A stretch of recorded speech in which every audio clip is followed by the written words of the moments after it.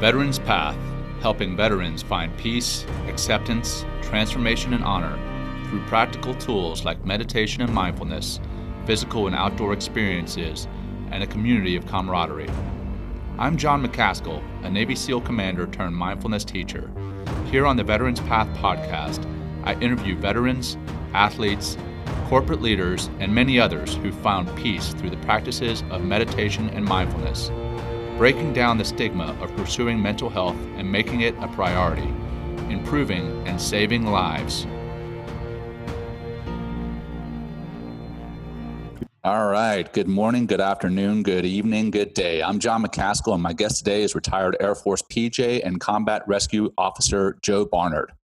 Joe had a 33-year military career with 4 years in the Army, and then he transitioned to the Air Force and spent half of the rest of his career as an enlisted PJ and the other as a CRO, with 9 combat deployments and 3 humanitarian deployments. Joe retired as a lieutenant colonel in 2016. He's been married for 28 years, and he and his wife, Megan, have 2 boys, 24 and 22. Megan is a former Broadway-style dancer and has been a yoga instructor for the last decade. They traveled to Southeast Asia for 5 months after he retired, and they settled in Jacksonville, Florida. Joe was a COO of a 32 million, 120-person wireless construction company in Atlanta from 2018 to 2019, but then he decided to leave because it lacked fulfillment for him. He has applied to Jacksonville University for acceptance into the Master of Science program for mental health counseling in the summer of 2020. We're going to learn a lot more about Joe, his time in the Army and Air Force, and challenges he faced in both his transition and his and his wife's use of yoga and mindfulness in their lives. And that's all here in today's episode of the Veterans Path podcast. But before we jump into the conversation with Joe, I'm starting every show by letting our listeners know what we do at Veterans Path and why we're doing this show. So Veterans Path, we introduce veterans to meditation and mindfulness, typically in outdoor settings, so they can rediscover peace, acceptance, transformation, and honor.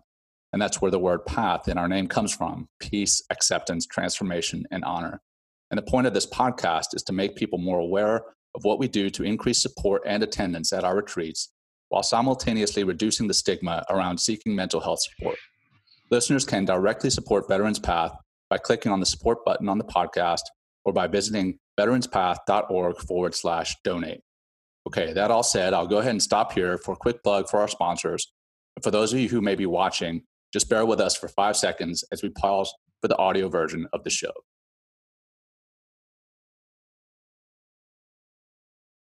All right, welcome back. As mentioned in the intro, my guest today is retired Air Force Combat Rescue Officer Joe Barnard. Welcome to the show, Joe. Hey, thanks, John. Glad to be here. Hello, everybody. How you doing, man?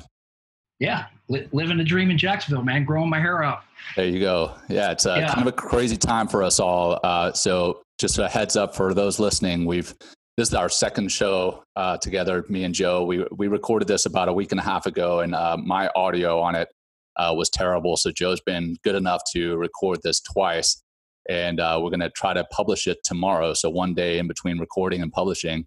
And right now, it seems like the world has gone crazy on the outside with everything going on with the coronavirus and the markets the way they are. So you doing all right, you and your family? Yeah, we're empty nesters. So it's just Megan and I. And,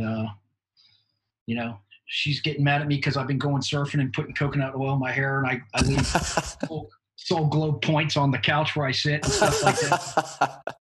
That's hilarious, man. For the younger folks, that's a Eddie Murphy Coming to America reference. So if you don't know that, you got to go watch it. Yeah, man, that's a classic. So much we could probably speak in movie quotes. But, yeah, that's right. Yeah. Yeah, that's how the teams. That's basically all we talked was movie quotes. 90% of the time. So. One of the things we pushed in rescue when I was there was like when all the have, quick, and secure communication was coming online and it didn't work. Yeah. Let's just go to brevity and movie quotes, man. Our enemy. And while we were joking, we were semi-serious because there was a point in there when we started this progressive communications, right, that it didn't work too well. And we were more in the dark than if we just had open source comms. But anyway, movie quotes we live we grew our boys up on movie quotes, so sometimes we just. There you go. Well, hey, in the intro, man, I covered a little bit about your military career and a little bit about your personal life. I mean, you heard all that, so I'll jump right in here. What made you join the Army initially, and then what made you transition over to the Air Force a couple of years later? Yeah, good question. So I grew up in South Florida. Good little household. My dad was a real hard worker. He's my hero. Mom, really loving mom. German, Irish dad, Italian mom. Very loving God in our house. Always was looking at us like, hey, if you did something wrong, you could do better. It wasn't a sort of judgmental God in our house. So that was nice. It was a great atmosphere she set up for us. I was a small kid. I really wasn't that smart. I had dyslexia, still do somewhat, but man, I was like, I need to do something. But I was always that kid that sort of jumped off of stuff and wasn't scared of things. But when I went and took the ASVAB and the Army recruiter, like in 1981, I joined in 82. He's like, that's the lowest ASVAB score I've ever seen. He's like, dude, I don't even know if you're not smart enough to get shot at. That's like basically. And I was like, holy smokes, man. So Reagan era time, joined the Army, tried to get better, both mentally and physically. Joined like my senior year, I wrestled like 106, 108. That's Jeez. what I graduated high school out, small. And so by the time I got out of the Army, I was like 180 pounds. Found some great guys to work out with and do stuff with, and still friends with a bunch of them today. But yeah, I went in the Army because I had to. Like there was, who knows what I was going to do. I was a terrible student. I was a D student at best. So I'm sort of lucky I graduated. I was just lost. I was lost and I didn't know what the heck to do. So. Wow. And then what did you do while you were in the Army? I was an infantryman in the 82nd, and sort of my eyebrows raised to jumping, being associated with aircraft. And once you sort of see guys that, one of the things I used to tell my guys all the time is, hey, man, if you're going to be an eagle, you can't hang with turkeys, And so I sort of became a professional turkey spotter and tried to avoid them and hang out with the eagles. And I found smart people and physical people and proper attitude people that I tried to hang with and become a better person. And like in high school, like counselors would tell me, dude, you're not going to be anything. You just might as well be a ditch digger. I mean, I was trying to find a lot of places to find motivation, and none were really turning out. And so when I joined basic training, I had like a drill instructor go, man, you picked that up pretty quick. That's good that you did that. Nice. Or a little different from your teachers. Yeah. We'd be on the shooting range, and I'm right-handed, but left-eye dominant. So I shoot left-handed. He goes, man, I never seen anybody shoot as good as you with that sort of what you have going on. Usually people suck as a shooter when they're left-eye dominant, right-handed. I'm the same way. I'm left-eye dominant, right-handed. Yeah. So he's like, Matt, so as those things went along, you just sort of, you start feeling like, man, all right, maybe I could do something here. And so I enjoyed my Army time. It sort of wasn't for me when, hey, you 40 guys go attack that hill type deal. And the scenarios we were working on were sort of Vietnam, where like 80 of you were going to make it back down. And you start crunching those numbers. You're like, so I got out and came back to South Florida, and I was a lifeguard. And now that I had this physicality to me, and I've always had a ton of energy, I worked warehouses. I drove delivery trucks. I loved working in warehouses in Miami with like Haitians and Cuban guys, and it'd be like a competition, and like who could pull the stuff faster, who could load it faster, who could do that type of stuff. And it was just constant ragging on each other, and it was just really a good guy type thing. I had two different jobs. I'd work a day job and a night job, and always had cash in my pocket. Then I met my wife before I went in the Air Force, and she's like, man, are you rich? You always have this money in your pocket. I was just working my ass off, and I was driving like a cool lifted truck with a big old stereo in it. So I was sitting in a lifeguard tower with a guy who was a reserve PJ out of Homestead. He goes, hey, man, I think you'd probably be a good pararescue, jumping. Wow. shooting, all the water work, all that stuff, and medical, and technical rope was starting to come in, our confined space rescue and all the mountaineering and all that, like that we're pretty good at. I'm like, yeah. So I joined and went on my way into the pipeline and continued on. Nice, man. And then once you joined as an enlisted PJ, what was the progression from enlisted PJ to Crow? And then for our listeners, can you explain what a Crow is? Because I have a feeling there's quite a few who don't know. Yeah. So, I describe the Air Force this way, and this is no rag on the other side of the Air Force, but there's 2% backpack carriers, wearers, and there's like 98% briefcase carriers. So very, very white collar, technical, studious, introverted type people. And there's really not too many sort of soft operators. Combat control and pararescue are the enlisted special operations folks. They're like 600 each. Special tactics officers, there's like 100, 110 of those guys. Combat rescue officers, there's like 70, 80 of those guys. So it's very small numbers compared to special forces in the Army and SEALs in the Navy and sure. And what's going on in the Marines now. So, but yeah, it was, very cool job. We could go in more how Crow sort of was created. I think we talked about that last time. Yeah, we did. Yeah, let's cover that, man, because I thought that was really interesting. I mean, that it didn't even exist before. 2001. Yeah, right around the time there was a movie that just came out called I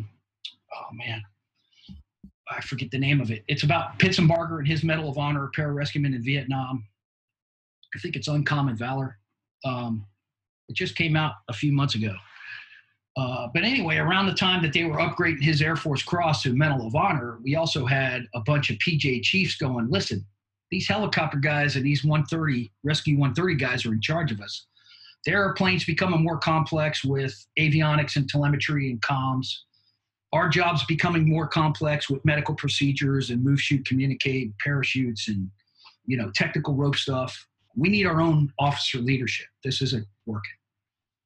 And, of course, the combat control community always had special tactics officers in charge of them. So we sort of use that model a little bit to be in charge of just the pure rescue side of what we do. And so that's sort of how it came to be. There was a chief named Paul Miller, who was our functional manager up at the Pentagon. Whit Peters was the Secretary of the Air Force at the time. Paul was getting ready to go run outside on the mall, and he saw an empty treadmill next to Whit Peters. And instead of running outside, he got onto it. He says, hey, I'm Chief Miller. I'm the functional for pararescue. The beautiful thing about having solid numbers is everybody knows sort of inside a 400,000 person organization of the Air Force. They know what pararescue is, right? We have a ton of Air Force crosses and things of that nature and done some cool stuff. So, and they understand how tough the training is because when they're going through that basic training at Lackland Air Force Base, they see these other guys being tortured, every day. And they're like, how the heck's that going on? Right. So yeah, next thing you know, he's like, hey, he brought it to the Chief of Staff of the Air Force. He's like, hey, these guys need their own career field. And 2001 it happened.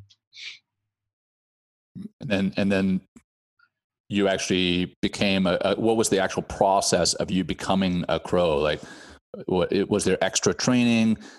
Did you have to have a degree? What were the requirements and so process? I was an instructor at the schoolhouse from 97 on. I was a PJ for probably about 10 years now. I was on our parachute team, and I'm at the schoolhouse, and Megan's like, we have a 1-year-old and a 3-year-old, and she's like, dude, you need to make more money. I'm in that boat right now, the 1-year-old and the 3-year-old. Luckily, I'm on the O side already. Yeah, I'm like, roger that. Yeah, we qualified for WIC. We qualified for women, infant children. Wow. I was a staff sergeant. She was a stay-at-home mom. We made that decision because both our moms didn't work, and we enjoyed the household that we had with our moms always being there and not being turnkey kids or whatever the hell they call them. Sure. And so she's like, dude, I don't want to work. I'm like, Roger that, let's develop a plan. So went down to one car, and I rode my bike to work, and, we just sort of made it work. Happy little house, so. Yeah. So I was going to school every weekend for a year, Saturday and Sunday, like 8 hours a day, and then working as an instructor Monday through Friday. Knowing that you were going to be becoming a crow? I was actually pretty deep into the FBI. Oh, wow. Okay. Interview process. And then there was a parachute accident in Arizona. And they asked me to go help investigate it as a sort of a SME in the Air Force. I was an air ops instructor and on the parachute team. Okay. So I go and I meet this 05 there, and I'm like, who are you? He had master free fall wings on, which is, that's a pretty big deal, especially inside the Air Force. And he wasn't a special tactics officer, and he was an aerospace physiologist. And so me and him started doing stuff with this investigation. He's like, dude, you ought to work on your master's, submit to be an aerospace physiologist. I'll put you in charge of all Air Force jumping. Wow. I'm like, oh, okay. So fast forward, I finished my bachelor's. I started my master's. I submitted for that program. I got accepted. And while I'm in that OTS, it was that fake OTS, the one that the medical corps folks go through. And my wife went through something similar, and she would say the same. It's like you drink beer every night. It's like unreal, right? I'm like, really, this is how you're training young lieutenants? But anyway, so like all the medical corps folks, like if there was an orthopedic surgeon who got hired as a major to be in the Air Force, like I'm teaching him how to put stuff on his uniform and stuff like that. He's like, I have no idea what to do. But. So as soon as when I was in there, they announced the development or the start of the combat rescue officer career field, and they're like, hey, you're going to be a combat rescue officer. And so I was the fourth guy picked up. Wow. They brought over a helicopter pilot who was a former PJ, and they brought over 2 special tactics officers. Then I was picked up, and then there was a PJ who was around 4 years that was going to be a security forces guy. He was in OTS. They picked him up, and then they started picking up other guys. Cool. And we grew it in 2001. And what's the size of that community now? It's probably 75, 80.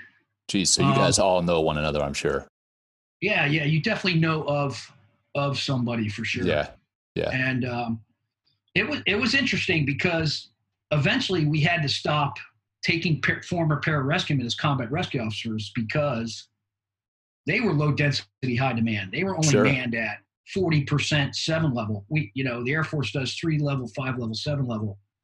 Well, we had like 300% 3 levels, and we had like 20% 7 levels. Well, the 7 levels are the ones that train with the 3 levels. We were wrong side of the curve. Yeah. It's upside down pyramid.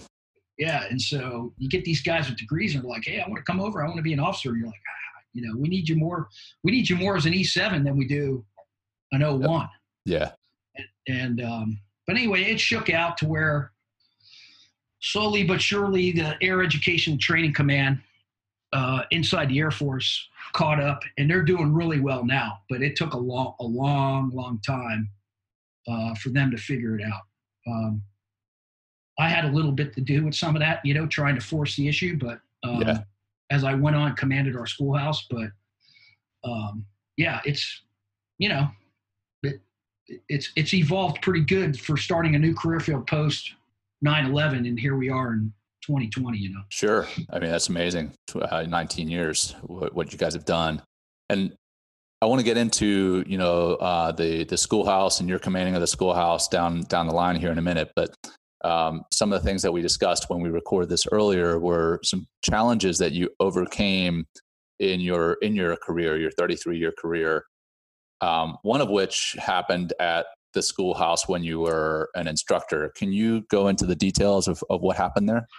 Yeah. So, I don't know what it is where the negative things in your life impact you more than the positive, because I've had thousands of positive things happen, but I've definitely had some negative things that we'll discuss. And I think how we overcame them was pretty cool. And I say we because Megan and I are a team, and the boys, and they're going through this as you're going through it. So I had a great support group of friends and family that helped me through this stuff. But I was an air ops instructor. I was with my supervisor. We were supposed to go to Pensacola for some drone training. A hurricane was coming through the Gulf. They're like, hey, go do an ADVON advanced party trip to set it up. Go to Nellis Air Force Base. So we had an operational unit there. We were going to use some of their facilities and boats and stuff like that for the water jumps. The day before, we were out doing some advanced jumps between each other. This is the time when we started to bring on civilian rigs and jump cameras so we could film the students and show them what they're doing right and wrong. Right. Very, very at its infancy of what we were doing. We go out for a training jump, and he burned in. He didn't open his parachute full force, 120 miles an hour into the ground. And the drop zone just sort of erupts into a bad scene. Sure. I can imagine. Yeah, it's just not good. And so I was the first one to his body and sort of sat there and, was just like, whoa. Prior to that, I've done some body recoveries, and I've done some good medical treatment on people, broken femurs and criking people in the highway when they had a bad accident and that type of stuff. But wow. This, when you're sort of looking at your buddy and you're going, oh, Yeah. So it was just tough. How did you deal with it? Like, yeah, first, not just go ahead. Being somebody of faith, the first thing I said after, the coroner came and got him, they brought him to Vegas. I'm talking to people back at my command. I'm like, hey, I need to talk to somebody. So they set up a Catholic priest for me to talk to as soon as I got back to the base. They sent a guy named Marco Mahoney to be with me. We were stationed at Kirtland Air Force Base in Albuquerque. The next day, we were supposed to go to morgue and sort of see what we're going to do with Wayne. But after I talked to the priest and Marco got here, he goes, hey, let's go over to the morgue now. And so we got to the morgue, and they're like, man, we don't, the first thing Marco says is, hey, his wife Jean wants to view him.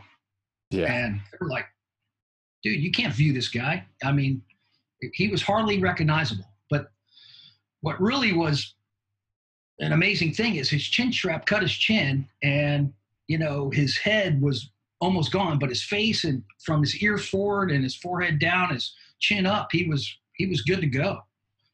They could do good enough work to where they could view him. And so they shoved the rest of him, what was left, into sort of this just torso type bag.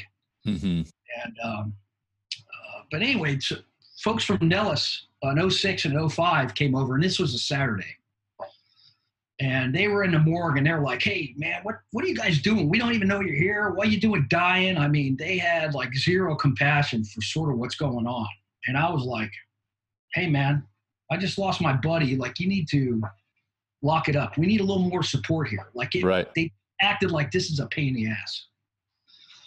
And so that wasn't good. I had to sort of counsel them on how to properly act and all that. Have some compassion. When I went back, have some compassion. And Marco and Wayne were in the same pipeline class. Just it's our similar to BUD/S. Like you guys, go through everybody graduate BUD/S with, right? Like in our pipelines. So they graduated together. They got their berets together. And I walked back into the morgue, and I walked back to the freezer, and Marco is just on the gurney with Wayne, like sort of just coddling him, just sobbing. And you're like going, oh my God. Like the realness of like losing somebody versus it just being another human, a number or something like that. It's just like, oh goodness, this is. And when you're not in combat, combat losing someone is tough. Don't get me wrong. Not minimizing that at all. Yeah. But it is different when you kind of have in your mind, you have an idea that can happen. And then, and then you're back in the States and you've done thousands of jumps together. And, the next thing is what happened. It probably hit you like a Mack truck and seemed unreal. Yeah, he was so happy that day. He was getting ready to retire. He was their Oh man, Bernalillo really? County Sheriff's Department. He passed their test. He was really proud. He's like 45 years old, and he beat all the young guys out on their physical agility test. His wife was just graduating nurse anesthetist school, and she was getting ready to work at the hospital as a nurse. They were setting up their next life, their transitioning life, like perfectly. And this was his last 6 months of fun, going around air ops, doing a bunch of jumping. He was the happiest. He met a guy from New Jersey. He was from New Jersey, and they were talking about muscle cars. I mean, when he was walking to the plane, that's the happiest I've ever seen him. We were just going out to do some training jumps. Yeah. And I mean, we were this guy, and we turned away from each other, and that's the last I saw of him. Normally, I'd fly, and I was more of the higher qual type jumpers, and so the guys would stack behind me, and I'd set up the landing pattern and that type of stuff back then. And I'm like looking for his gray jumpsuit. I'm like, man, I don't see him. I'm like, well, he must be in the sun or something like that. And as soon as I land, people are freaking out. I heard out of my periphery, he was in a gray jumpsuit. And I like it, like it's like somebody pulled the flush handle. It just, all this emotion went out of my body. Like, oh my God, he is gone. Like, and so I saw the plane, spotted his body, and kept on turning over his body. And I just beelined across the desert to get to him. So honestly, I mean, I had a good 5-10 minutes praying over him, thinking about his wife, thinking about his kids, thinking about our buddy Brad, who we're real good friends with. The three of us were thick as thieves for about a year and a half prior to this incident. Thinking about Megan, thinking about my kids. This is all there on the drop zone before anybody else gets there? Wow. Yeah. So I had a good little moment of being able to look them in the eyes and go, hey man, we're going to watch out for your family. We're going to do right by you. Yeah. We're not going to give up. Sorry this happened. You know, survivor guilt is real. Yeah. You wish, you know, fast forward, what happened to me once we got back is they put me up on manslaughter charges because not my immediate command, my community, but people outside our command thought that I didn't give them the proper checks. And so I was under manslaughter charges for 45 days, had to go get a lawyer, you know, all that type of stuff. And it's just like, holy smokes. How did you deal with that? The emotions that came with that after the emotions that you had just dealt with Wayne dying? Yeah. So the people who were charging me were incompetent to our duties. They were briefcase carriers. And so they just had different jobs. They were technical people. They thought, hey, if you only jump 4 times a year, that's less time for you to kill yourselves. If you jump 40 times a year, they don't understand currency proficiency models and things of that nature. Right. And sort of how we mitigate physical risk by doing it more and becoming better at it and debriefing and holding each other accountable and that type of stuff. They're like, all they had in their mind was, the less you do it, the safer it is for us, and less paperwork we have to do, and I'll get out of this command with nobody getting hurt, right? Jeez. You know, so, like as soon as they read me my rights, they bring an investigator in. The guy goes, I know you've been read your rights. Tell me how a parachute works. And so that moment, the investigator. Yeah, that moment, I chin up, chest out, eyes dilated. I'm like, dude, I am going to chew on your fucking femur. Excuse my language. But it was like, all right, you guys going to try to, you know, listen, just because the lion gets kicked in the jaw by the zebra and dies doesn't mean I'd rather be a zebra. Yeah. Good. That's good. I'm glad that those zebras are over there doing what they do. And sometimes they kick the lion in the jaw and you can't eat, you die. I mean, I was like, I'm going to be a dead lion rather than turn, because they were in the side and the hallways are doing all this very, you know, hey, dude, you know, just admit to this and we'll take care of you. And this, I'm like, you know, they're doing just inappropriate stuff, right? I mean, that's not how you act, right? So I was like, okay, so I got educated on, I had a really cool ADC. He was a young captain. He was a triathlete. He's like, I like you. Like, you know, I'm like, educate me on, get me some better legal words I can you use, and tell me how to act and tell me how to do this. Cause I said, one thing I'm not going to do is kowtow to these guys. And so, Megan was great because she's like, hey, even though we have these two young kids, I know we got to do this. If we have to live in a cardboard box, we will, but this is wrong. And luckily, one of the chiefs inside our community, one of our best guys, a guy named Bob Holler, he was a very advanced parachutist, and he just called people up and chewed them out like, you guys have no idea. You guys are looking like fools right now for what's going on. And so it sort of went away. The chief that was running the school, a guy named John Franklin, a really nice guy, he saw sort of like after all this happened, he sort of saw me probably my 1,000-mile stare, and he's like, Joe, you want to get back out on the horse? I'm like, oh yeah, so he goes, so Marco, the guy that came up with me, he goes, let's go out and jump. And so me and him went out and did 2 or 3 jumps off of 53 one day, and then they came in and fired Franklin. They called it, loss of confidence and leadership, but it was because he let me go out and jump and get back on it. But that was one of the best things. Yeah. That was one of the best things. Got your mind right. Yeah, for sure. Wow. That was a tough deal, man. And I mean, sure. We're still very close with his kids. We're still close with Gene. It's tough. I mean, Gold Star families, they never forget. Their pain never goes away. It's just, they're there. They miss him. You could see them missing him. And you're like, oh, man. So he had everything on his back he needed to be here. But you're still like, man, what could I have done to help him? We have, for the audience out there, we have automatic opening devices or automatic actuation devices that open up your reserve. They sense the barometric pressure of the atmosphere as you're falling. Well, his wasn't turned on. And all we had at the time was verbal checks. Hey, is your Cypress on? 3 handles, 3 rings, 3 straps. We didn't really do all this type of stuff because, I mean, even today, like I was jumping yesterday, civilians don't do any of that stuff. Nobody checks you out. It's all individual responsibility. And we were following those protocols when we first brought them over to, you're an advanced qual guy. This is your system. You're supposed to check it out, that type of stuff. So I'm sure that changed the whole JMPI process afterwards. Yeah, we changed the way we mount the Cypress. Like the Cypress was on the back of the spine, so it was on the guy's back. You can't even visually check it. Now we put them up above the reserve to where you can see them. We just always, but I asked him if his stuff was on. He goes, yeah. I said, you good to go? He goes, yeah. And so, it went good. So then after you're cleared, what happens? You were sent to your next command, or what happened then? Yeah.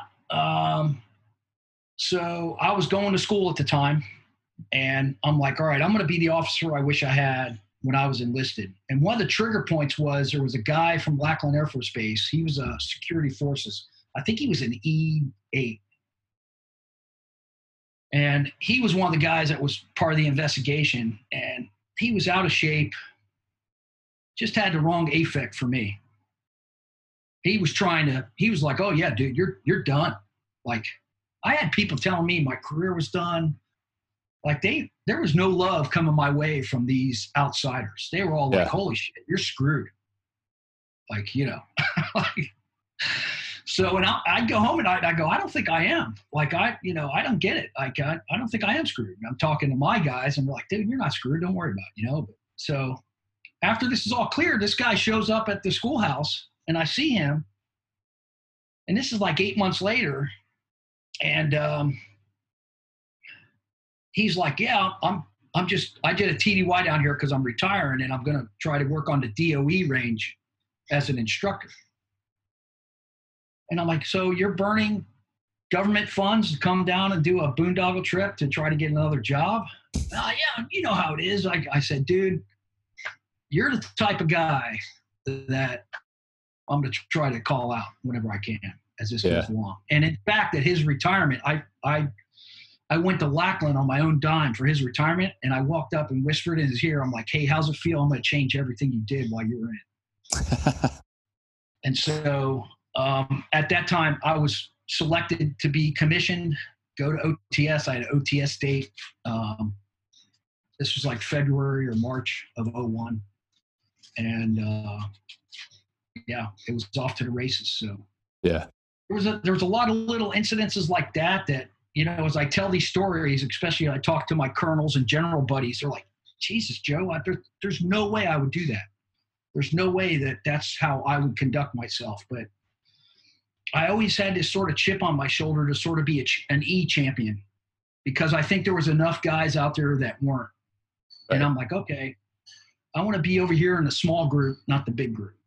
And so, you know, to say it was comfortable all the time, no. To say I slept okay at night and did okay, you know, there's things I probably could have done different, but I'm pretty proud of the way we conducted ourselves and how we chipped through it. So, yeah. So that actually leads to the next question: is through your career, both in the enlisted side and on the officer side, how did you change? And when I ask that, I mean, how did you change professionally and then personally?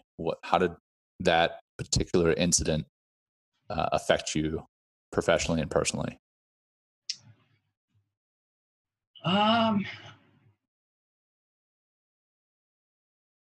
I definitely got, you know, when I became a PJ and I started to see what the guys were doing, and I saw like the majority of them were captains on the football team or the middle linebacker, or you know, they're dating a prom queen and they're getting straight A's on AP tests. And, you know, when these high school guys sort of coming through, you're like going, whoa, I need to up my game. You know, I need to become smarter. I need to become more health conscious. I need to have a better attitude and be a better team player. So I think that's sort of, you know, what I developed for myself was like I call it 4 corners of clarity. It's affect, cognitive, health, and performance, where you put everything together. And so I always just sort of tried to work on these micro corners. And it's sort of like, you know, pararescue has a thing called jack of all trades. Well, the second part of that is negative is master of none, that a lot of people say. And so, but you got to be a master of everything. And so you got to constantly focus. Like if you're not jumping, you better go diving. If you're not diving, you better go, you know, do some CQB. If you're not doing that, you better go work on your technical rope systems. You're not doing that, you better go do some primary and secondary assessments on patients so your medical skills don't diminish. And then you just continue this OODA loop, observe, orientate, decide, and act, on all the things you're doing, so your skills and you're not the weakest link in the chain. Like that's the worst thing guys like us can be, is the weakest guy on the team, right? You're like, you're that competition, you're always sort of chasing that type of stuff. And so, you know, that's sort of what I excelled at. And so that's sort of why I reacted the way I did. Like as soon as, you know, they triggered my fight or flight in any incidents that I've ever dealt with, it's like, okay, I could sit here and take it, or I could give a little bit back in the sense of what I know is ethically, integrally, morally right to what's going on here. And so that's sort of how I got better. I was, you know, as you know, how do you get experience? Make a ton of mistakes, right? True. You know, so, you know, I was enabled by some good people to make mistakes where I didn't lose my fingers and toes, even though we started out talking about a guy who lost more than that. Yeah. So, well, through that time, you mentioned talking with a chaplain, and did you seek any other type of mental health support through that process? No, not back then. You know, we'll talk about Megan and her yoga practice here as we get going along. But yeah, listen, man, I got this young lady, this woman, this partner that I have living with me is all world. And so she's a very intuitive, caring person. that, she's always been that great sounding board. And that's really all it was back then. But as we went along, we got into all sorts of stuff that was way better for us and probably would have helped us even more back then. But no, pretty much what I sought was my faith back then and counsel from Megan. I have a really close friend from high school. I have 3 close friends in the Air Force. I could tell them anything, and my brother. Those are the people that were my sounding boards through my career. Well, in the last recording, we discussed some other things that you had challenges with after you had become an officer. So you had that incident that we've obviously discussed here for the past few minutes as an enlisted PJ instructor. Then you get commissioned, and then you mentioned several other challenges in the last recording. Can you touch on those at all? Yeah, so I'll give something new for you. One thing I thought about after we hung up was, injuries are very common in this type of job. Sure. I've had 3 soldier surgeries, back procedures, that type of stuff. One of my shoulder injuries happened in Hawaii, and I was in a bad way. And I walk into Tripler, and they're just handing you buckets of opioids, right? Like, oh, wow. Like there was pain management clinics, and I could hardly move my shoulder. And I was popping 3, 4 at a time, several times a day. Wow. And Megan detoxed me on the floor of our living room. Reason why to talk about Megan, in which she's like, dude. And she went and stood on people's desks. And I think this was a Wednesday. I was taking these pills for probably 50 days. Couldn't get seen in the hospital. I absolutely needed surgery for torn labrum and some other stuff. And she went in there like a Thursday, and I was in surgery Saturday. Oh, wow. But she detoxed me one day. She's like, dude, you're not taking no more of this stuff. Like, it was definitely not good. And I remember being on the floor of my living room, convulsing and puking and sweating. And I was like, holy shnikes. And I saw a little bit of that as it went along. That's why I was popping more. Because not only I was feeding the pain, I was feeding like, holy shit, I'm getting ready to get sick here. And I think it's just, and I was like, so, when was that? That was 2004, 2003. And so anyway, got through that. That was a 3-month hiccup in our lives, and we're living in paradise. And I didn't even go outside. Like, it was like, I might as well have been in Alaska in a room in a bunker. And here we are in Hawaii. And I was in a bad way for 100 days, but she sort of rescued me through that. No, totally get why you're so thankful for her, man. She's a trooper. Yeah, she's legit. Well, she was always good to me. Like, listen, I'm not a bad person, but we can get anger, we can get depression, and if you take it out on your spouse or your kids, you're acting wrong, right? Yeah. And she was always good with me, going, "Hey, dude, look what you just said to your son. Look what you just said to me," type thing. Like, and you're like, going, "Oh man," Yeah. Set you straight. My bad goes a long way, right? We say that in the team room all the time. Hey, say my bad, all right? Let's just move forward from this thing. Yeah. Sometimes people are prideful and don't want to say it. And so, she's helped me with that. So after Hawaii, I got picked up to be the first Crow commander of our schoolhouse. So this is now 2006, or 5-6 years past 9/11. Been to war a couple times. Air Education Training Command, they were in a very non-combat mindset before, but they're like, hey, we're going to fix that. You've been there. Prior to that, the commanders were security forces guys or C-130 navigators or helicopter pilots, and pretty much they let the E9 and E8 run the show, the chief and the op soup of what was needed at the schoolhouse. But the curriculum and sort of how we were training, the training command caught up way slower than what the operational commands were doing. I think it was the same across all the forces, pretty much. So I was a 3 stars 8 at the time now in Hawaii, and he was going to have to release me early. My functionals call me up and they're like, "Hey man, we want you to command the schoolhouse." And I'm like, "Man, I don't know. I was in AETC. That thing is pretty hard broke." You know? Yeah. I'm like, so I told him, I'm like, "Dudes, I am going to go there and interview like they don't want to hire me. Like, I'm not going to act like I don't know what I'm doing, or, hey, you know, just listen to us. And, you know, like, I'm going to go there to affect some change and innovate some shit." They're like, "Roger that. No, do it the way you want." So I told everybody. I told my 3-star. I told my commands, I'm going there. I go and interview. They're like, "We love you. We love everything you're saying." And I'm calling out everything that's wrong and what they got to do. And I also said, "Hey, I want to go by and see the school." Like, I interviewed in San Antonio, and I had to go to Albuquerque to see the school. So my immediate command was, you know, geographically separated in San Antonio. So I said, "I want to go by and see the school, and I'm also going to tell you exactly what I saw." Yeah. You know, and so I did all that. I mean, it was a shit show. Like, they totally were emasculating the PJs.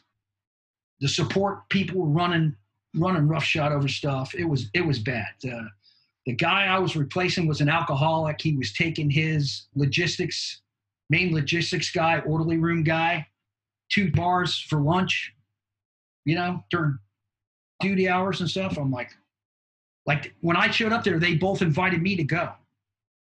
I was like, "You gotta be kidding me."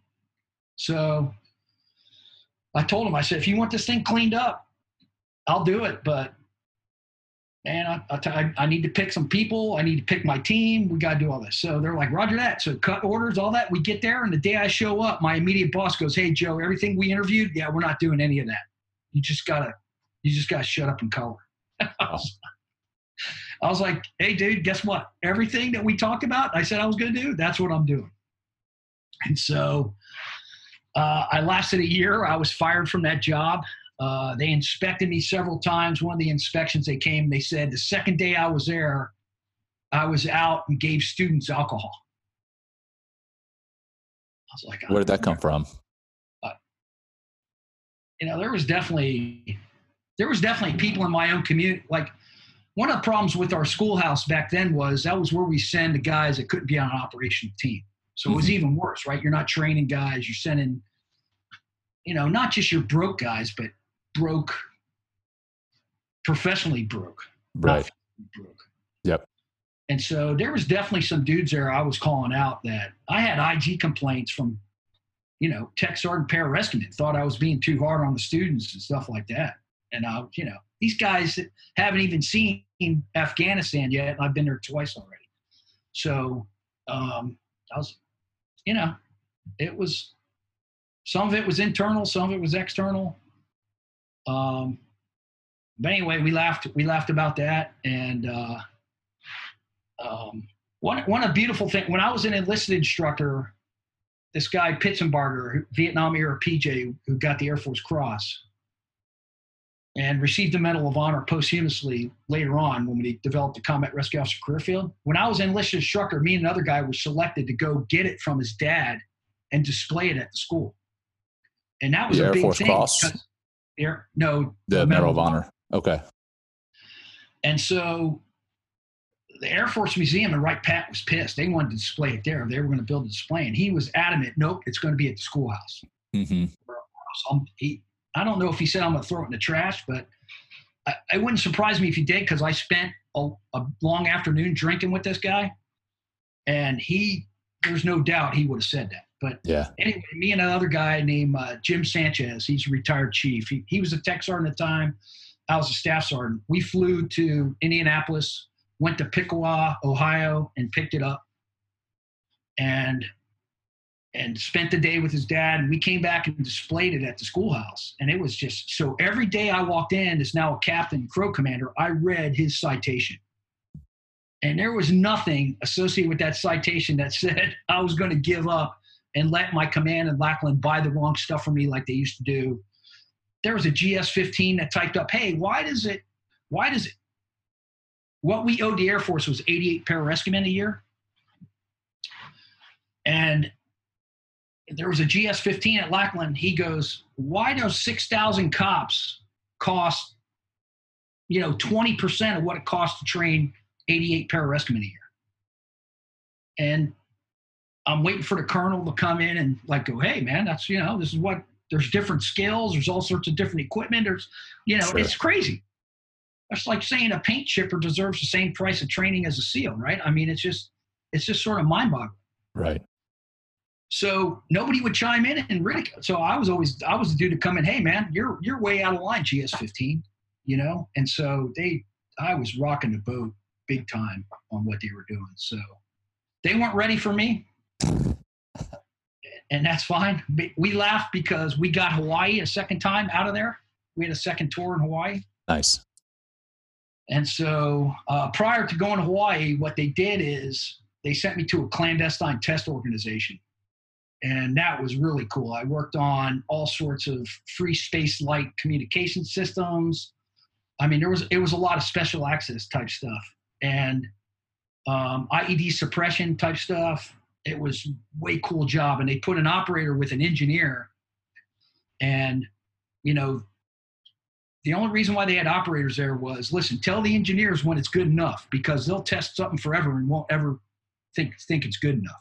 Right. They'll try to reorganize their ones and zeros from now to the end. And so, yep. Roger that. And so, but perfect that was is the enemy of good. Yeah, that was a great job. And then we got Hawaii after that. So again, and then that tour, I was at PACOM. That's when JIFCOM was still around. We had the Standing Joint Force headquarters, and this joint team would go out and make, 7th Fleet and 3 MEF, like joint staffs, if they were covering HADR events. And so when I was in Hawaii, Banda Aceh tsunami happened, and the Fukushima power plant incident happened. And it was just great going out. I mean, we were solving problems. Like, we were walking into places and people were like, we don't know what to do. And this staff that we had was like, we got you. And it wasn't like we did it ourselves. We're like, hey, come over here. This is what we're going to do. This is how you fix this. And so training those individual services and our coalition partners sort of how to plan better and get organized and take action, and how to take responsibility for authority that they had. And it was a good job for sure. Nice, man. Yeah. So after that, the last thing that we discussed was when you were in command, as the branch director, you were directed to mental health. Yeah. What was that all about, and what happened there? So after Hawaii, I come back. I'm now in the States. I got CONUS assignment. I started out in plans and programs for a wing. That's a base, Moody Air Force Base in Valdosta, Georgia. Became a director of operations for a squadron, then fleeted up to the commander of the squadron. Great 3 years there. It was a great assignment. Then I started looking at the retirement calculator, because now I'm getting 20 something years in. Yeah. And the boys are getting, one's getting ready to graduate. The other one's going to be graduating in 3 years. I'm sort of looking at like, all right, I don't need much money. What can I live off of? What can we go out and do stuff with here? So at the end of the command, they're like, I was an 05 select now, getting ready to pin on 05. And they're like, hey, we want to send you to Langley Air Force Base, where we have the Air Combat Command. And that was sort of, they're equal but different to AFSOC. And we have pararescuemen in the ACC, and we have pararescuemen in the AFSOC. And so they wanted me to go up there and be the personal recovery branch director. So I'm like, all right. And it was almost the same thing as the schoolhouse. Listen, we know there's a lot of buffoonery and bureaucracy going on in ACC, but you're the guy to change it. I'm like, man, the last time I tried to change something, it didn't go well.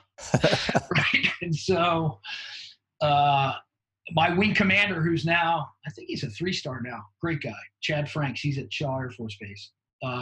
He's like, Joe, we got you. Don't worry. You got it. You know, you're going to go.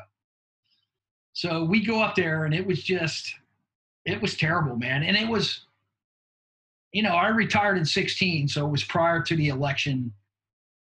We were coming out of continuing resolution and sequestration for 8 years. I mean, it was, the atmosphere inside DOD was just brutal. Like, it was, comptrollers were in charge. You couldn't spend money. Like, if operations came up with a combat mission need statement, said, I need this or else people are going to die, the comptrollers would be like, maybe next quarter, right? I mean, it was like that bad. Yeah. And so I just went in with a gangbusters. I went in with the same sort of attitude that I have. I'm like, man, we got to innovate. Wrong answer. You're not in charge. We are, type deal. And they're like, And so, but my anger and my judgment was way too high towards people. There was one meeting I was in where I didn't like what somebody was saying, and, you know, I was starting to get up, and in my head, I'm like, I want to punch this person right in the nose. And the dude next to me, like, grabs my arm and goes, dude, what are you doing? Like, as I'm getting up, it was an inopportune time to sort of stand up and move it up. You know, the conference room meetings, like, I think I was on the wall. I wasn't at the table type deal. And so I just sort of walked out of there. And so, of course, you know, being a pararescue and combat rescue officer, I had plenty of doctors at my disposal to talk to and stuff like that. So I called up the medical director for pararescue and said, hey, man, I need to talk to somebody. I'm not doing good. You know, this is not good. Mm-hmm. And so unofficially, he had me talking to some people. So when this incident happened in the meeting, I immediately got my car and I went to mental health, and I walk in there. I go, hey, I am hurting. I need help. And like, they basically said, dude, what? You're an 05, like, combat rescue officer? Like, look at all the stuff on your chest. Like, get out of here. This is for the girls. This is for the young girls who cut themselves and have mommy issues. Like, they almost like laughed me out of the place. And I was like, holy shit. So I go back and I'm like, fuck. And so I had some leave. Me and Megan took leave. And one of the things she said to me, she's like, dude, you've given these guys so much time. Let's just get out of there. It's not your fight anymore. Like, not your circus, not your monkeys, you know? And not to disparage anybody or whatever. It just wasn't for me anymore. That's basically the conclusion we came up to. Like, I was done. Like, my gas tank was empty. I wasn't productive anymore. So the mental health that you did get, or did you get any? I mean, they've kind of laughed you out of the place. What ended up happening? So what happened was, after we took that vacation, I came back in, submitted for retirement. Okay. And like, within 15 minutes, I'm on the Air Force personnel website. You know, these websites inside DOD, for anybody listening, they're not Amazon. They're not easy to use. That's the truth. It's such a truth. It's like, they're lowest bidder. They're convoluted. You'll put stuff in there and it's gone. Like, it's so frustrating, all the systems within the DOD. But I get on the SWAT where I got to sit my retirement, and like, within 15 minutes, it comes back denied. And I'm like, hey, I'm not the ward of the Air Force here, man. I've lived a long time. Yeah. One of the things that we didn't talk about last time that I did, it came back. It goes, only the Secretary of the Air Force could approve this. I go, oh, okay. I sent the Secretary of the Air Force an email. Of course you did.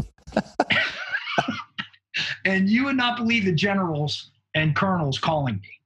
Yeah. Joe, what are you doing, man? Joe. So not only did I send her an email saying, guess what? I'm getting out. Figure it out.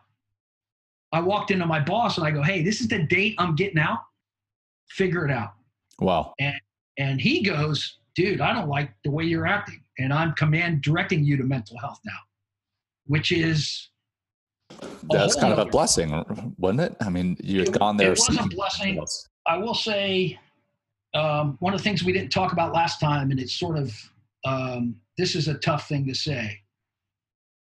Because of what I admitted to in that meeting, I was going to go hit somebody.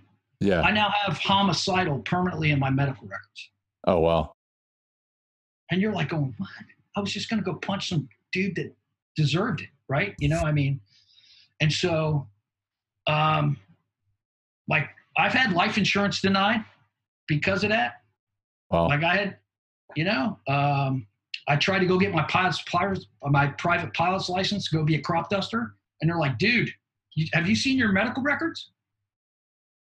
And I was like, dude. So anyway, wow.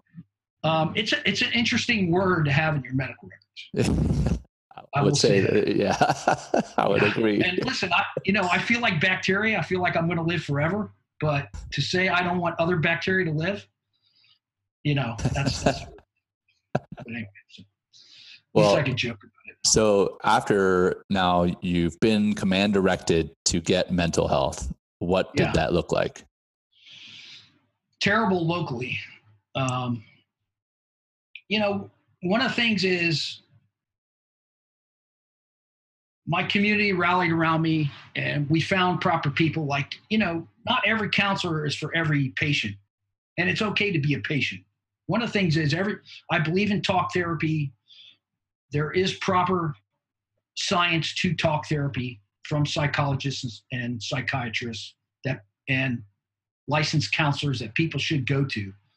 But not every one of those may be for you. And it takes a little bit to find the right person that's going to reach you and speak to you. It's no different than a book. It's no different than this podcast. People be going, man, that Joe's full of shit right now. And other people may be going, man, there's a couple nuggets he put out. I'm going to try to do that. Right. And so you got to find to poo-poo talk therapy because you haven't found the right person to talk to yet. That's the wrong attitude to be. You can't be, you kids get off my lawn associated with this. You have to go out. There are competent people who understand what you've been through, who want to help you, who can give you tools to be better inside your ears because between your ears, because that's the only way you're going to, you got to move forward happily because you should. Everybody should, regardless of what you do. So that was probably the biggest thing. I got NICO out of it, the National Intrepid Center. That's nice because the VA rating system sort of takes whatever NICO says and sort of, you don't have to go through the whole VA rigmarole. Right. If people think one payer healthcare system, like I'm still grinding my teeth and I have nerves starting to be exposed to my teeth. I called the VA here locally, even though I have TRICARE for life and I have my dental insurance. I'm like, mate, I'll just go see the VA. So I called up the other day. He goes, oh, yeah, we could see you 15 May. I'm like, what? 15 May? Like, I'm telling you, my nerves are exposed and I'm in pain. He goes, yeah, 15 May. That's my earliest appointment. And so if people think that that's okay, so luckily I can afford to spend $1,500 out of my own pocket to go get my teeth fixed and stuff like that, even though they should be doing it for me. What about that staff sergeant, that senior airman, that whatever, that can't do it? Mind-boggling. Sure. That people think this shit's okay. Well, going back to the mental health piece, as a leader in the Air Force or a prior leader in the Air Force, what advice do you have for our listeners who are potentially in leadership positions themselves to help break the stigma of seeking mental health support, both for their people and for themselves? Yeah, no, that's a great question. So one of the things is you got to be a squared away leader. And I say that because not all leaders are squared away. So not all advice leaders are giving young people is good based on how many times they've been married, based on their financial situation, based on, all sorts of stuff. So it's sort of buyer beware, seeking out who gives you advice. But if you feel like you have a squared away E9, E8, E7 in charge of you, 03, 04, 05 in charge of you, and you like the way they sort of live their life and stuff like that, when that person recognizes that and goes, man, how'd you get your kids to here? How'd you stay married this long? Why do you just drive everybody else is buying trucks that cost $80,000. Why are you driving this old beater? When somebody like stops you and says, hey, I need to talk to you about this, you have to give them time. It's the most important thing leaders do, is give your people time, understand what the heck's going on, and understand that the game is long and there's little micro corrections you can make, but you got to have that carrot way out there that you're chasing, and it's got to be the proper flavor carrot, because there's people chasing the wrong stuff. So I think that's the big thing, is not, there's all sorts of stuff that you have to do, emails you have to answer, BS taskers that you got to answer up to whatever the group or higher headquarters sent down. But when that person who is really looking for advice walks in your office, stops you in the hallway, like, you have got to flick the switch and go, oh, this is the most important thing that's going on right now. And if you can't find help, or if you don't know the answer, then your answer has to be, don't worry, I'm gonna find out where you can get help. And then when you find out that outside help, especially with the stigma of counseling, you got to go, dude, I got counseling. Like, we all get counseling. It's just a lot of it's bad because it's team room or peer, and they're going through the same thing and they haven't experienced it and stuff like that. But people are getting counseling. They're just getting the wrong counseling. Right. So if we could sort of redirect this thing to where, like, me and Megan joke all the time. She's like, you work in your CBTs, cognitive behavioral therapy. It's like, it's good stuff. Like, you could visualize right versus the wrong that's going on inside your head. And so I'm a big proponent. It's just, it takes a little bit to find the right counselor, that's for sure. Oh, no doubt. I'm lucked out in finding the right counselor who actually ended up recommending mindfulness and meditation. And that's, for me, what has helped more than anything in dealing with stress, anxiety, depression, the survivor's guilt you mentioned earlier. That has been a game changer. So I want to flip it over to you on that. Do you practice meditation and or mindfulness? And if so, how did you get introduced to it? Yeah, so I live with a yoga instructor, as we talked about. And so she's been doing it. We've been doing this type of stuff for about 12 years now. I think the first yoga class we went to is when I was going through that rigmarole at the schoolhouse and they were trying to fire me. It was a miserable year. It was miserable. And luckily we were in Albuquerque, and the Southwest has a bunch of cool granola eater people, and I'm not using that as a rag. I'm using that as I get it. And we walked into this yoga room and we both looked at each other, and I mean, this lady was a master yoga instructor. And it was, everything from the start until, we were in Shavasana at the end. I was like, we got all we could out of this class. And Megan was practicing yoga. She wasn't an instructor at the time. She's like, oh man, this may be my calling. If I could, she was always a dance instructor. And she's like, if I could do it the way this girl does, this is something I could get into, because you could see everybody's affect before they came in, and you could see their affect after they left. And so that's how we got into it. We've always had a little yoga area in a spare bedroom everywhere we've lived, as we've kicked boys out of the house, turned that into our yoga room. We do a lot of private yoga, if everybody knows what that means. We enjoy that very much. So let me see. Right now we're into Yoga Nidra. And yin yoga. Megan reads to me all the time. That calms me down a lot. She started doing that when I was in Langley. She's like, I'm just going to start reading to you at night. And so, because I'm Ricochet Rabbit, man. I'm all over the place. I got to be going. So I've always journaled. Journaling has helped me immensely. I've always journaled. I've always kept day timers, and sometimes I'll go back. I have them for like 25 years. Wow. And so that's helped me a bunch. all my playlists are very positive lyrics, music. And so I do my beach stuff. If I do for a walk on the beach, I put music in so my mind isn't going towards negative stuff. Because I skydive and surf, I mean, you get a lot of good positive stuff out of that. Oh, absolutely. And if I have trouble sleeping or whatever, I have a couple go-to surf sessions in Hawaii and a couple I started wingsuiting a couple years ago. A couple skydive sessions or wingsuit sessions with chasing clouds or something. I'm like, man, I relive those things until I fall asleep. Nice. And so breathing, definitely, I'm a big proponent of deep box-like breathing for sure. Your diaphragm is both a voluntary and involuntary muscle, right? Yep. You know, so you can make that thing work and you can fill your lungs up, and air is life. And not only are you taking good stuff in, but you're exhaling bad stuff out, right? I mean, if you get down to the biology of sort of what we got going on. Right.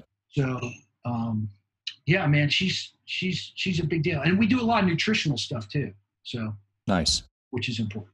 Oh, absolutely. I mean, it kind of goes hand in hand, health and like physical health, mental health, spiritual health. There are so many aspects to the whole body health, whole of self health, if you will. Yeah, definitely. So, if you're good, I want to switch topics unless there's anything else on that Sure. that you want to discuss. Yeah, getting ready for retirement myself. A few months ago, you sent me kind of a packet, a PowerPoint presentation that had recommendation on how to transition. Some things to think about. How was your transition from the Air Force, and what do you wish you had known about the transition process and retirement afterward? What do you wish you had known now?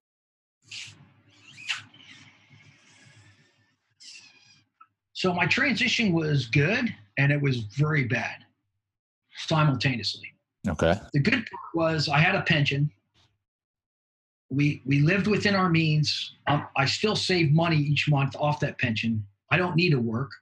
I didn't need that job as a COO. And that's why I could leave, even though they were paying me sick dollars. I'm like, I don't need this because it wasn't fulfilling. My transition was bad in the sense of I didn't have a retirement because of the way I got out and how all that went down. I mean, they called the cop, they didn't call the cops on me, but so the medical system was so bad at Langley. At the end, when they finally said, hey, you can get out, here's your orders, here's your retirement orders, I put on my service dress, Megan put on a dress. We were going to walk into the medical commander's office call and just tell her, hey, this may be stuff going on here that you don't know. They called the mental health office and they said I was in combat mode because I have my boots bloused like we do in the Air Force if you're a jumper. Yeah. I mean, I think I sent you the last day I was in uniform is that picture of Megan in the blue dress and we're smiling. We're like happy. This is going to be our next life. Like we walk in. So they sat us down for like 45 minutes. Nobody would look us in the eye. The psychologist calls me up. He's like, dude, the cops are coming your way. They think you're going to shoot up the place. What? Yeah. And I was like, what the fuck? I was like, have these people just lost? Like, do they not realize like there's people that sort of get dirty that walk around but anyway, I was just flabbergasted. Like, I was like, oh man. So I had a ton of anger towards the Air Force. And because I had a ton of anger, people were trying to have me have a retirement. And I was like, I don't trust myself not to say stuff that would be inappropriate for people, that would hear stuff. This is supposed to be a happy occasion. This isn't happy to me type thing. Even though I was happy to get out and I was very appreciative of my pension and all that. Not that I didn't earn it, right? I mean, I definitely think I earned that thing. But so it was very easy financially to get out, but it was very hard with sort of like, I didn't go out the way I should have with the career I had and all I overcame and all the accomplishments I had and that type of stuff. So to get a job, I thought absolutely my skills would transition to the civilian world. Now that I've been out 4 years, that's absolutely been affirmed, that every veteran getting out, the biggest thing all these civilian companies need is leadership. And people who aren't going to quit at the first sign of, little adversity. Mm-hmm. But they think veterans have a technical gap because it's mostly all software and machine learning now and mobile and all this. I mean, there's so many different companies that are trying to sell software as a service or medical devices or all these other things. They think, like, I don't know, it's just sort of mind-boggling. But the technical gap that veterans have is like 1/10 the size of the leadership gap that these companies have, because there is a ton of drama inside these companies that if they hired veterans would stabilize out. If they hired the right veteran. Yeah, sure. Come in, calm, deliberate. Let's move the ball down the field. So yeah, when I sent you that transition brief, I did that off my own. And it's a lot of it of what I've observed. There's 4 organizations I'm affiliated with: American Corporate Partners, Elite Meet, Your Grateful Nation, and Commit Foundation. And those 4 plus the Honor Foundation, I didn't qualify for anything the Honor was doing, but I've heard such great things and observed great things with Honor. Yeah, I'm in the Honor Foundation right now. That's I recommend. Awesome. Yeah. Yep, yeah. Sure. So really, you got to work on your elevator pitch, right? You've got to change your team room sort of talk, depend on what type of job you want to go. What I tell people is pick a geography first, because then if that's the most important, if like family and where you're at and what the kids want to do and what mama wants to do is a geography, then you research the industry, then you research the companies, then you research the positions up and down, 2 above, 2 below what you think you could do inside that company in that industry. If you're just chasing, like what I did the first couple of years, I chased jobs in New York and California. And I got soft offers. I never got any hard offers because I'm like, dude, I'm not coming here and buying a $1.5 million starter home. This is what I think you're going to offer me. This is what I need to survive at, I'm 50 something years old. I'm not going to come here and act like I'm 22. So it was smart for us to focus on the Southeast, and we're both Floridians and where we want to be. And we can live happily here just off my pension. And I can go do what I want to do. And that's, you mentioned Jacksonville University. That's, I'm going to go back and get another master's degree if I get accepted into the program and try to become. When will you find out about that? Well, because of the whole Corona stuff going on now, it's probably going to be a virtual interview, but I think they're going to happen this month. Yeah. But we have such a passion for young couples.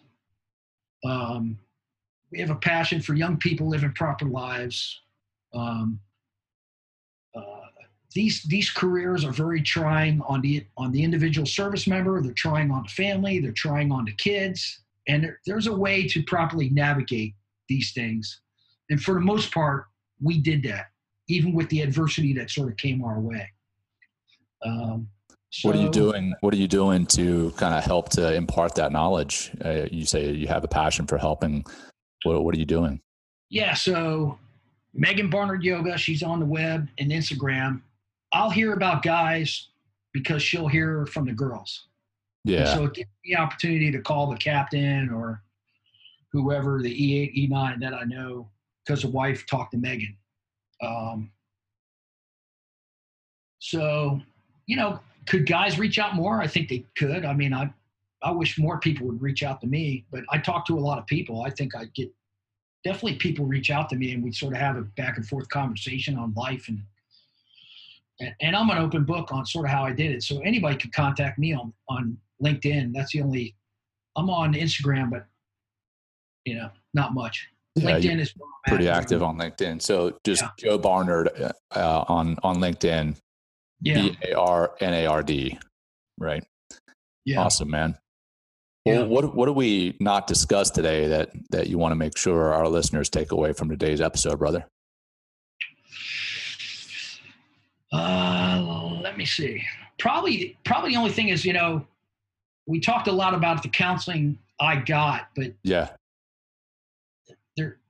Because of how long I was in and what I did, there was a lot of counseling I gave. And I was always a simpleton. I was always like trying to figure out, quickest, easiest, faster, cheapest way to do stuff. I think that just sort of makes your homeostasis better. So one of the things I recognize with people is I would find people like, are they living a flow or are they living a chop? And I think those two words are very important, because as I talk to people and they were in a flow state, like they're selfless, they're at peace, they're content, they're doing an act of service, and then the people that were in chop were angry and greedful and saying I more than we, and all those things, and you could sort of see it. And if Megan has this saying, and it's from somebody else, I think the last time we talked, it's like, we have zero original thoughts, or everything we said we heard from somebody else. So please don't, anything I said here is not a Joe Barnard quote, right? So when the student is ready, the teacher appears. And so you see a lot of frustrated teachers out there because they want students. Dude, that's like the worst way to be, man. It's like, once somebody humbles themselves and goes, just like I did and will continue to do, and everybody should do, you should call up somebody competent going, hey man, I need some situational awareness on this thing. I need some guidance on how to do this. And so people in CHOP, that's the hardest thing for them to do, because when you're that addict, somebody addicted, whatever you're addicted, alcohol, pornography, or something like that, they're justifying all sorts of things in their mind why they're doing it, why it's okay, and why they don't need help, and all these things. All you got to do is watch that intervention show on A&E and realize, holy shit, there's some crazy stuff that goes on out there. So once that individual goes, whether it's fitness, whether it's health, whether it's AFEC, whether it's smarts, then you're off to the races. Now you're building teams and it's productive and that type of stuff. So I would just offer that as, always evaluate if you're in flow or chop. And then if you're in flow, why? Right. Because you're going to get in chop, and you want to implement what your flow state is so you can get out of the chop. Sure. Absolutely. Actually, I think I've got the book Flow sitting on my bookshelf. Oh, do you? Yeah. Can't find it right now, but yeah, it's sitting right here somewhere in my room. Excellent. Talking about how to get into that state of flow, man. Well, reading is one way to do it, man, for sure. At least for me, I love it. I love reading. If I'm not reading, then I try to listen to an audio book or a podcast, just trying to get myself smarter about myself, trying to learn about things that are going to help me to be better, to help me achieve that state of flow faster and more often. I think that's huge. Yeah. And that can make a world of difference in your life, who you are when you're by yourself, who you are when you're with a team, who you are when you're with your family. So that's awesome, man. Yeah. Right now, what I do is I do a bunch of podcasts. Yeah. And I listen to audiobooks. It was a struggle for me reading. I'm not, because of my dyslexia, I'm not a comprehension reader. Sure. And it takes me a long time, and I got to reread stuff. And while I was I didn't read for leisure at all, except when I was deployed. I always picked up a Hemingway or something like that and I'd read a chapter or something like that when I was deployed. But when I was back home, all I did was read regulations and that type of stuff. And getting through school, I was like, oh man, it was a struggle. But, I stuck with it and sort of did it. But podcast stuff is just, I love listening. And Megan loves reading to me, and I love listening to her voice. Nice. That's the beautiful thing about yin yoga. If you find like some Austrian yoga instructor who's got this voice, and you're sitting there in the long old pose, and she's like talking to the class, you're like, oh my God, it's, that stuff can be heavy. Yeah. Well, Joe, this has been awesome, brother. I appreciate it. Thanks for doing the show twice. I sincerely appreciate it, man. The first recording, there was a lot of great content in there, and I wanted to make sure that we got it out there to our listeners. So thanks again. I sincerely appreciate it, and I know our listeners will too. Yeah, man. No worries. Everybody be good out there. Be careful. Yeah, no doubt. Be safe, be healthy. And for our listeners and potentially our viewers, thanks for listening to our show. Thanks for viewing our show. Please check out Veterans Path online at veteranspath.org. And we too are on social media. Please follow us on Facebook, Instagram, Pinterest, LinkedIn, Twitter, and YouTube. And if you're enjoying the podcast, please hit the subscribe button and share it with your friends and families. And remember, listeners, you can directly support Veterans Path by clicking on the support button on the podcast or by visiting veteranspath.org/donate. Thank you all and have a blessed day. We hope you've enjoyed today's episode of Veterans Path Podcast. Please follow us on social media and think about sharing your story with us there and potentially on the show. Together, we can make mental health a priority, improving and saving lives.